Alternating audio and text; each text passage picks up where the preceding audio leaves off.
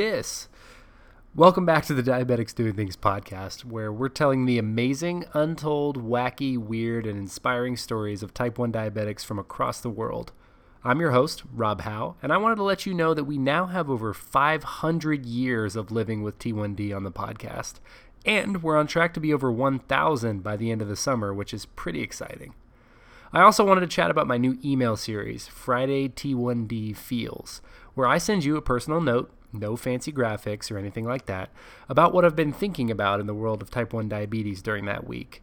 If you're into that, just go to diabeticsdoingthings.com and sign up. I'd also like to take a minute to talk about hashtag coverage to control. JDRF is raising awareness around the fact that most of us don't get to pick the insulin pumps we have, just the ones our insurance will cover. Just imagine if your cell phone was like that. Except this isn't a phone, it's what keeps us alive. So let your voice be heard and tell your insurance company that T1Ds and their doctors should decide what kind of pumps they use, not the companies.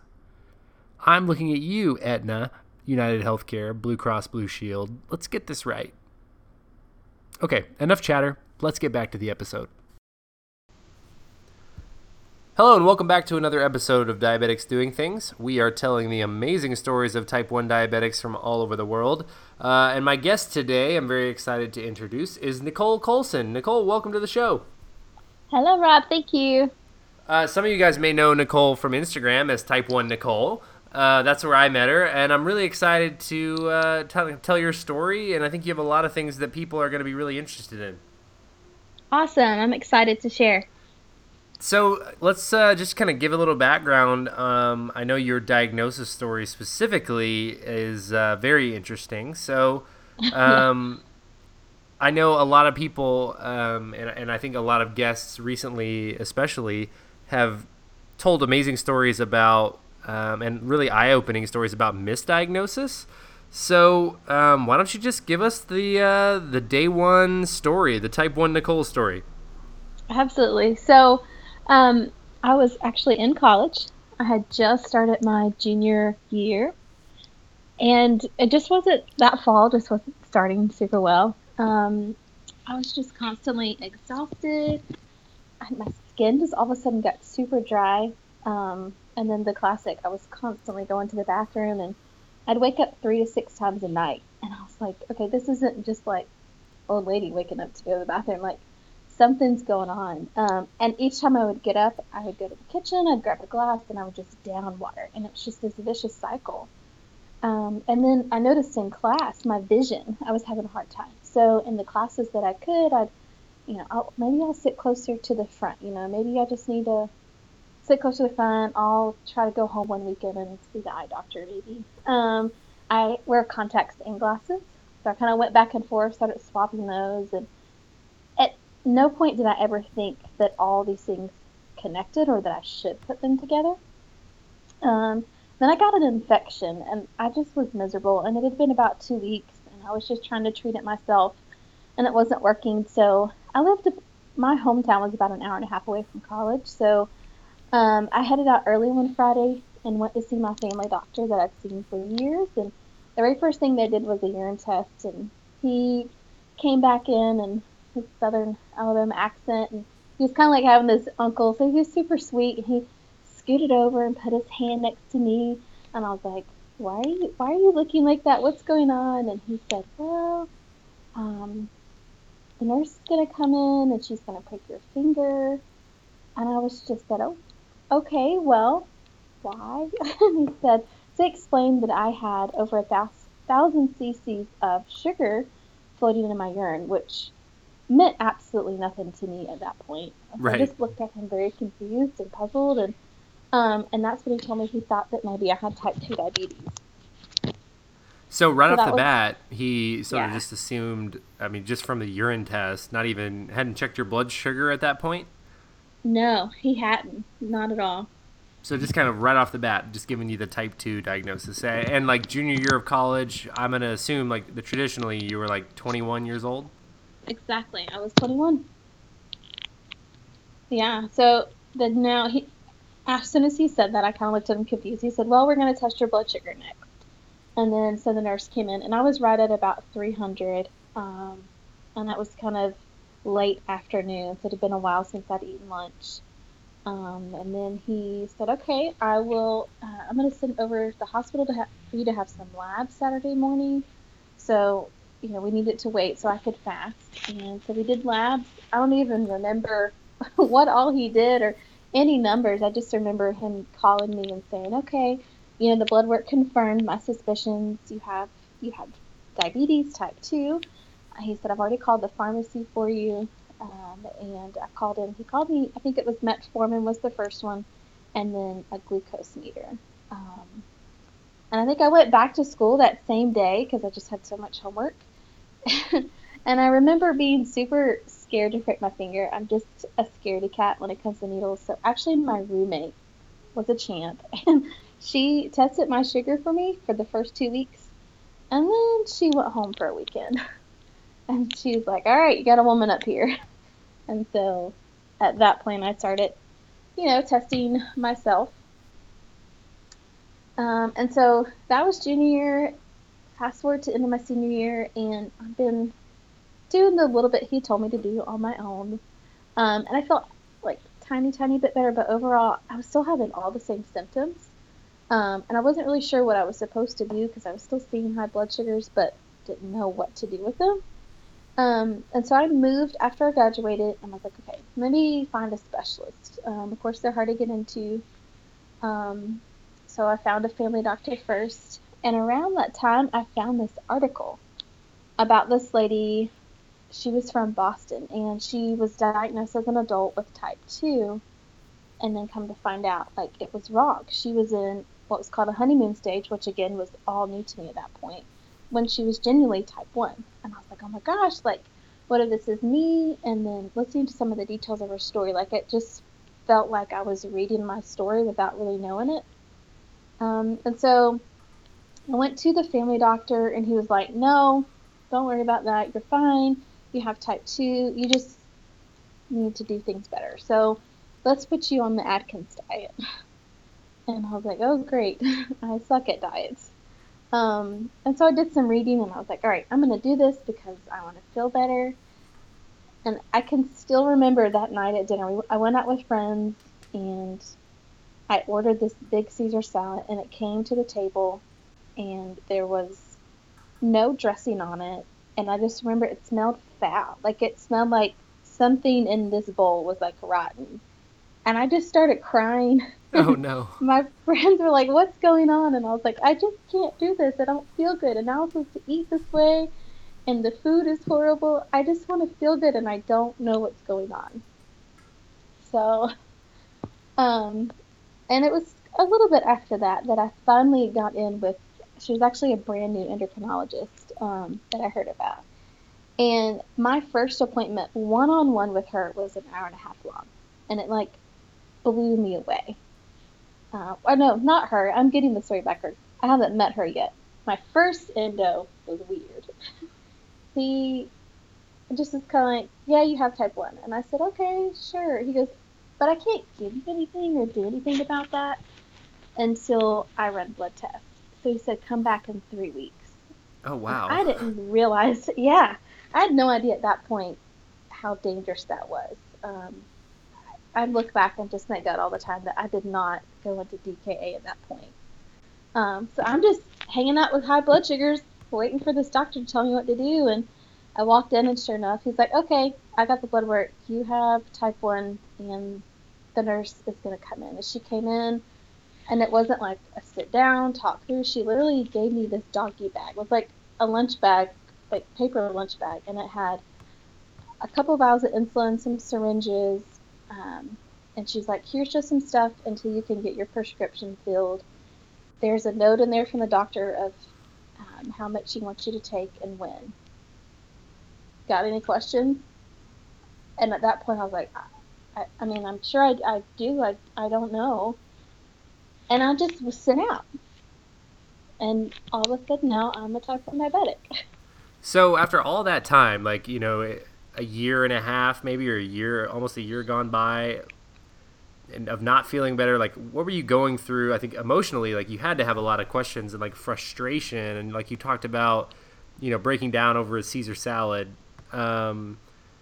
what was that like for you? Like, and talking with your family and like talking with your doctor as well. Like, had to be Yeah. frustrating. It was almost like this kind of numbing clue of like being clueless kind of stage where I had no idea, and I didn't know anyone with diabetes, so I didn't know what questions to ask or who to ask, or I just was super confused until right at the end when I started to kind of look things up online, which even back then, 13 years ago, there wasn't near as much, as there is out there now.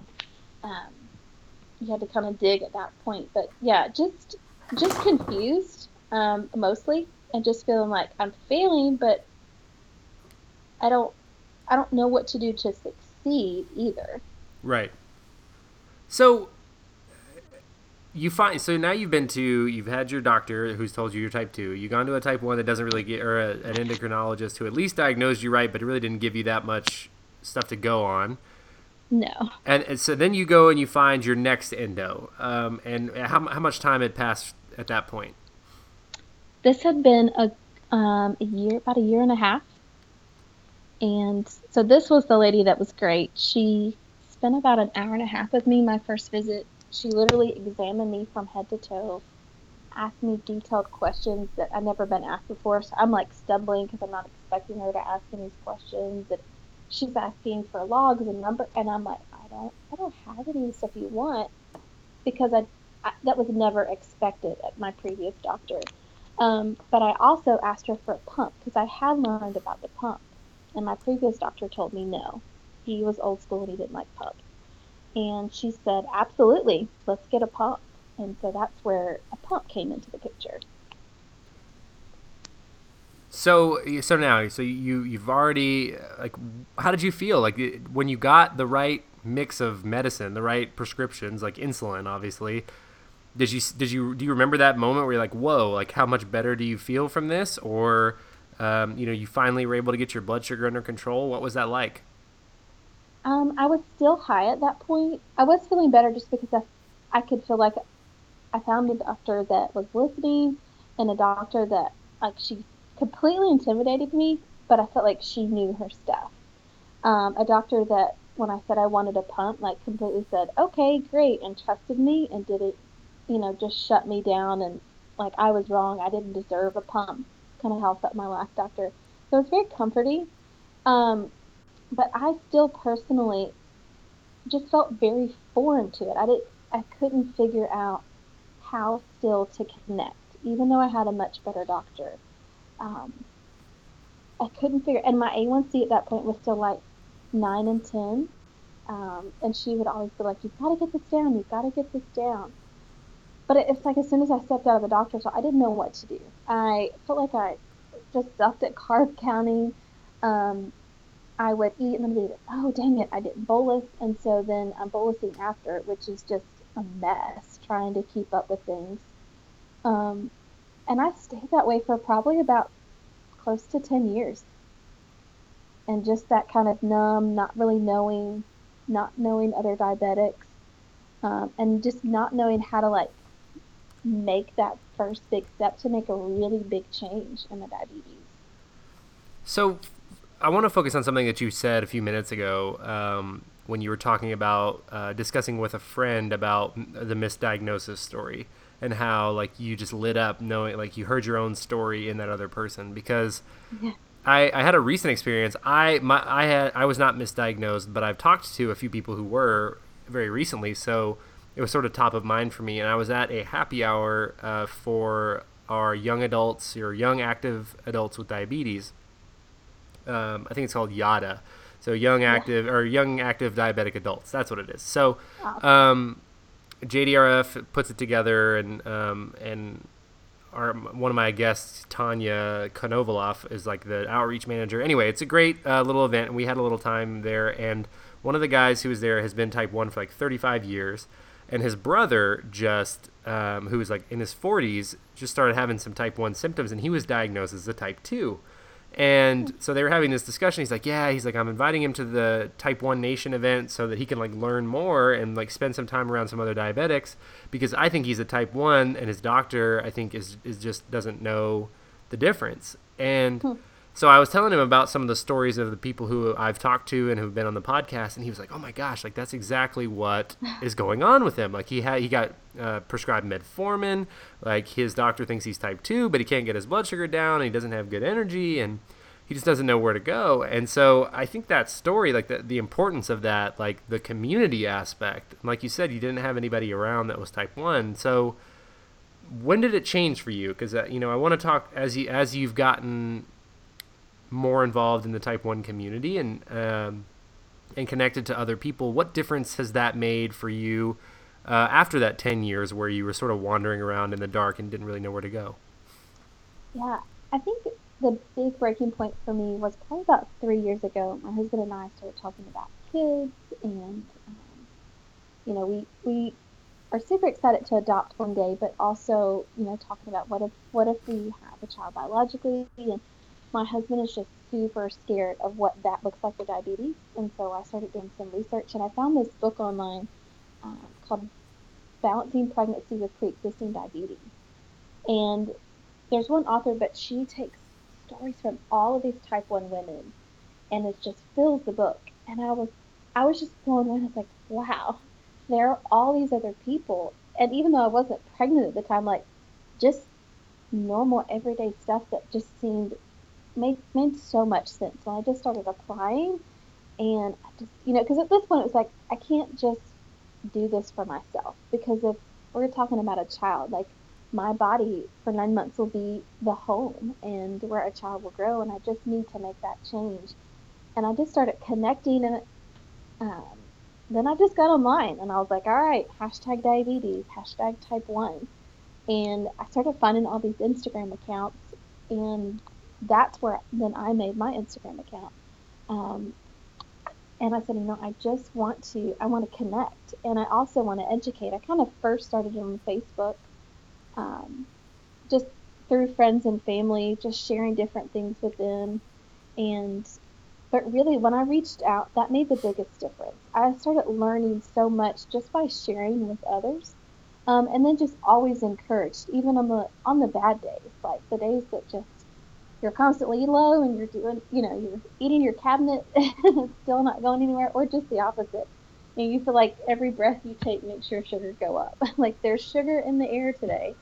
And just being comforted that I wasn't alone, and just realizing that other people needed that. They needed to realize that they weren't alone. And I wanted to become a part of that community, and I wanted to be a type 1 diabetic friend to someone else who didn't know anyone, because for so long I didn't. And I've reached out actually here locally as well, and my husband is going back to school, and there's a Facebook page just for like the women and wives and all, and I just went on there and just was like, hey, maybe this is random, but are any of you ladies a type 1 diabetic?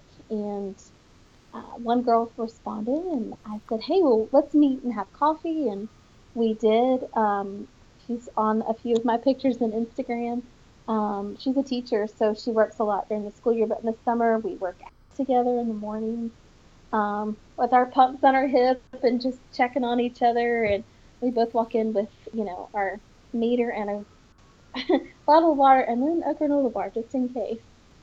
And just having that community just instantly made a massive change for me. So for you, and I think a lot of people have had that experience, right? And like just the feeling that somebody somewhere is going through the same things as you, and being a type 1 friend.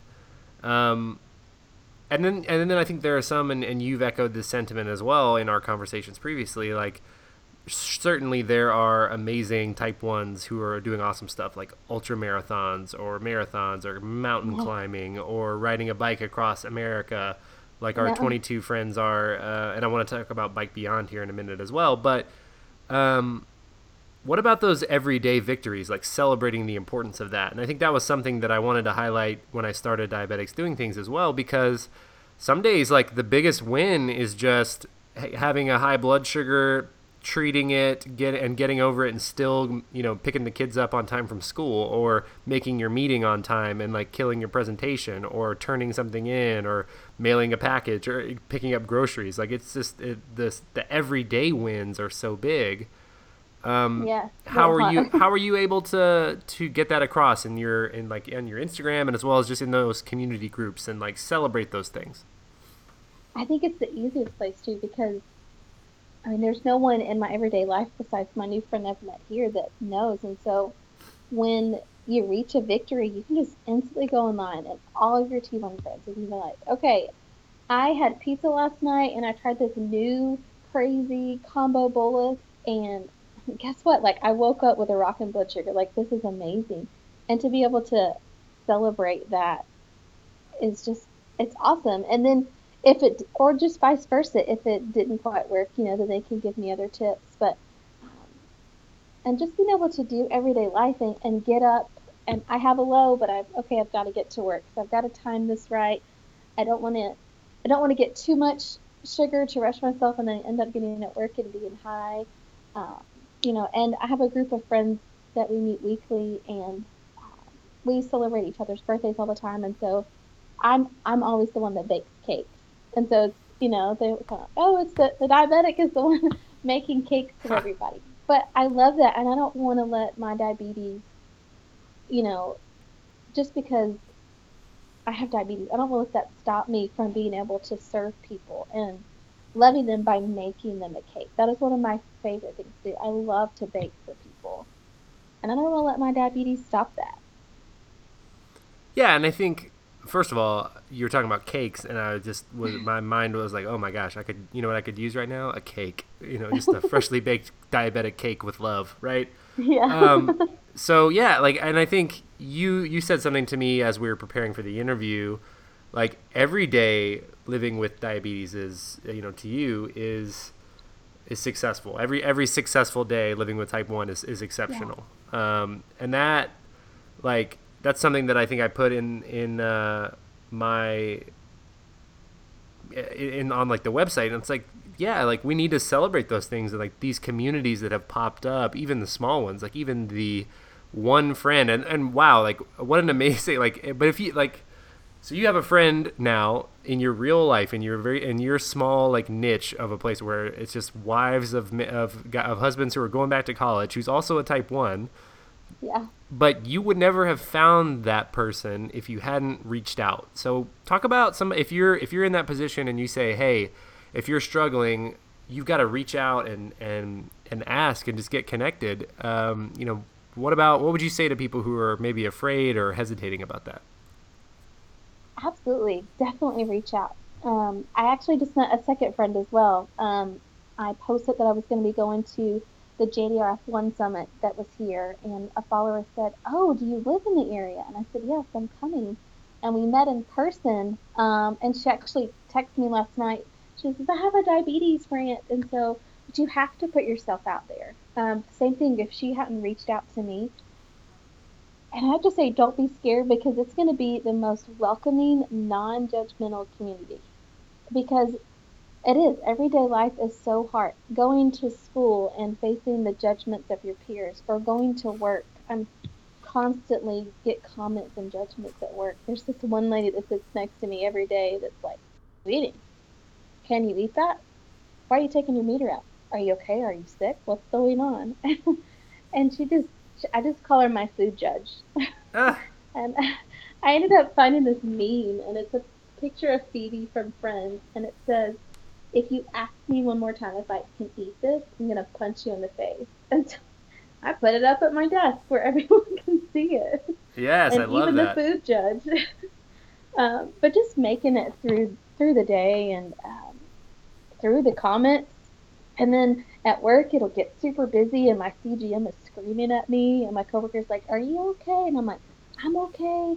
I just I'll be okay. I just need to get through this phone call, and I'll fix it in a minute. I'm sorry it's beeping."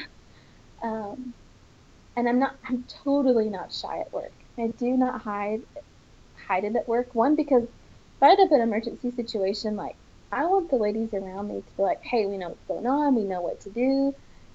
This is what her glucagon is. Like, let's fix her up and rock and roll. But definitely reach out and you will be immediately welcomed. And I mean, you and I, we've not even met in person and we live states away, but like, there's just an instant friendship. Even in public, I'm not shy. I've seen people, I'm like, man, they have a pump in their hip. And I'll just walk up to them. Hi, I noticed your insulin pump. I have one as well. I just wanted to come and introduce myself. And I feel like you're just like instant best friends. And it's just because you saw they had an insulin pump. But Yeah, you just like definitely, instantly don't be have that afraid. connection, like deeper than you can, like anybody, like any other initiation of friendship or like saying hi to someone. There's Absolutely. there's no way you can top that. Absolutely. You just instantly understand their world without even having to share stories or examples. You just know. So I want to focus on, and you talked a little bit about it already, but I do want to talk about, you know, the conversations that you and your husband had when you were talking about having kids, and like you talked about the difference that it made when you found that book and talked about all of that. And also with your coworkers and like overcoming predispositions and like creating awareness about what it's really like to live with type 1 diabetes. So what as you guys were doing that, like what was that process like, and how do you what would you say to people who are thinking about that or are going through some sort of similar relationship with a coworker or a friend about their type 1? Absolutely. So first, I guess to address the pregnancy conversation, he was definitely way more afraid for me. I told him, I said, for me, I'm not afraid of the diabetes part. I'm afraid of like the pain and carrying a baby and labor. Like I'm way more afraid of that than actual diabetes. Diabetes doesn't scare me.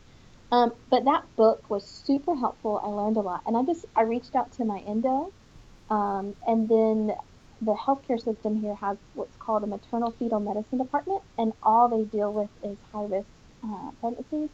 And they actually have a program they offer. It's an hour counseling session for someone who already knows they have a pre-existing condition that will make them a high-risk pregnancy.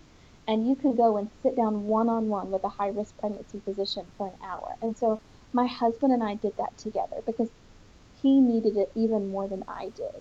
He needed the assurance that, because, he said, I don't want to get a baby just to lose my wife. Um, and so he assured me and he assured my husband that I was okay and I was going to do great.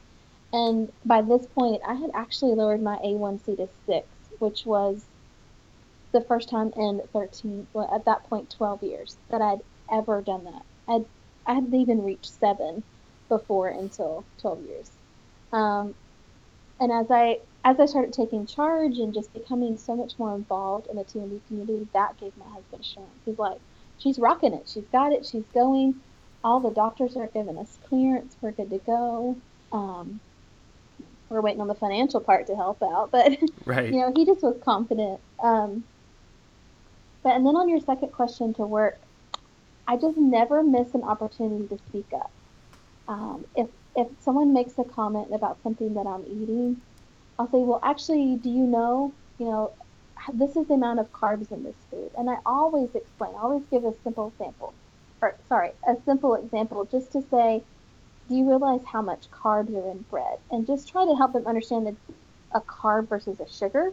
Because so many that aren't in our world, they just see sugar and they don't understand carbs. Like, okay, they look at the spaghetti and there's no sugar in there, so she can have it. Actually, that big bowl of spaghetti could do me in because it's filled with so many carbs. So I'm constantly seeking to educate. The lady who I call my food judge, I'd given a speech on type 1 diabetes. I just printed it out one day and said, hey, would you want to read this? I know you've taken interest in diabetes, which really doesn't really take much of an interest. She's just offered up her judgments. But so I gave it to her and she came back to me and she was like, wow, I didn't even know any of that stuff. And I said, I know. I was like, it's a whole new world, right? She was like, yeah. And she still makes her comments, but it helped a little bit. Her comments aren't so direct and there aren't as many anymore. So I think you've just definitely got to reach out and be honest. I love what you said about never missing a chance to speak up. Yeah. Because sometimes that's the most, like, the thing we're most afraid of, right? Yeah. I think they talk about the number one fear amongst people is public speaking, but then you throw in something that you care about and something, very, very deeply personal. And at that point, it's maybe the most scary thing someone's done. But at the same time, you get the most out of that after you have a chance to take someone like your food judge and and say, you know what, you have a chance to educate and a chance to create awareness and to teach them about what other type 1s are going through and the difference between carbs and sugar, because that's not a diabetes problem. That is a just general, don't even get me started on big food and their conspiracy against carbs and sugar to tell them Right. tell them that they're okay. But like people don't know any better, and we talk about that a lot. Like everyone's awareness on type 1 diabetes is very low until they're diagnosed or someone near them is diagnosed. Absolutely. So I want to talk a little bit about low and high blood sugar stories. So you and I both, we were kind of on both ends of the spectrum going into the interview. You were coming down from a high. I had to chug a Coke can real quick because I'm all out of all of my organic juice here at the house. So to bring myself up. So hopefully we're about to meet in the middle. You mentioned that you had a kind of crazy traveling low blood sugar story. So let's hear it. Yes. So I was actually engaged to my husband at the time, and we were in Guatemala on a mission trip.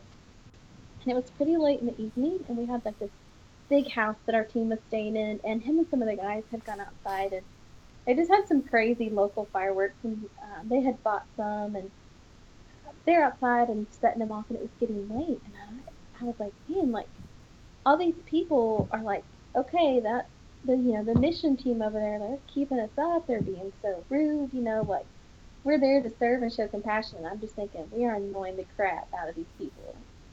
It's late at night, you're setting off these fireworks, and so I went out to the balcony and apparently shared with them my thoughts and that they should come in. I thought I was fine and that I said everything with a fine tone, and I apparently shared my opinion with the others that were back in the house with me. And so my fiance, when they came back in, one of our friends said, "Hey, dude, you might want to go check on your girl." And he's like, "What do you mean?" He said, "She's a little like angry.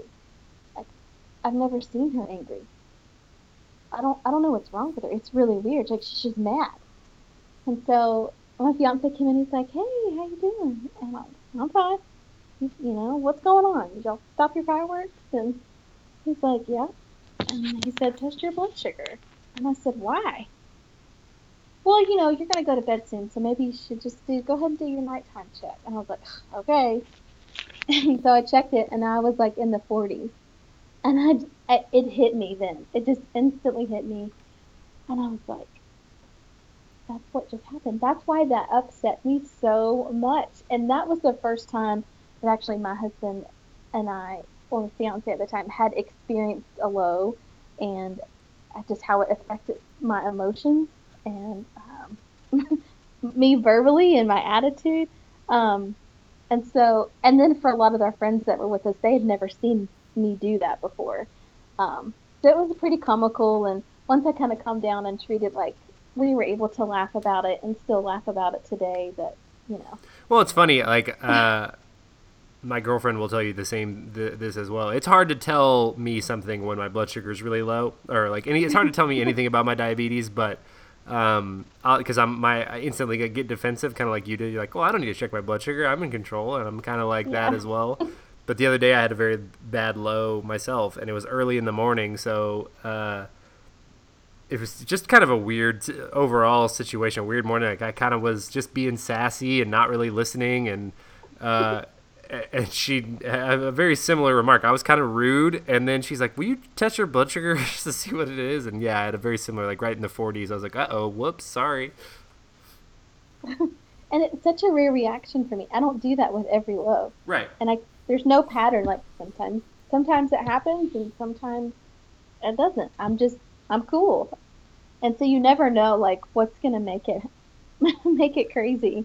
Yeah, and I think that's what's important about telling people when you're having a bad day, and like being open about that stuff, because there isn't no low blood sugar feels the same. Sometimes I feel like the lowest I've ever felt, and I'm like 65. It's like, and then other times like those moments you're in the 40s or lower, or somewhere in the 50s, and you don't feel anything. So talk about that too, like it just being okay with the inconsistency and the unknown, and like still charging confidently forward. Absolutely, yeah. You do. You have to learn to just be okay. I personally have found in all the inconsistencies, I found a lot of comfort with getting a CGM. And my CGM was actually, I feel, a huge tool in getting my A1C down to 6. And actually, this year I got it to 5.8. I'm back up to 6.1, which I'm still really proud of that. But Yeah, that's what mine is. I am ecstatic. So good for you. yes. And so it really just gives me a lot of comfort because I think if we allow ourselves to dwell on it, it can get scary. Like, what if tonight I don't feel my low and I don't wake up? Because sometimes I wake up. I feel like I wake up pretty quickly, and other times I don't.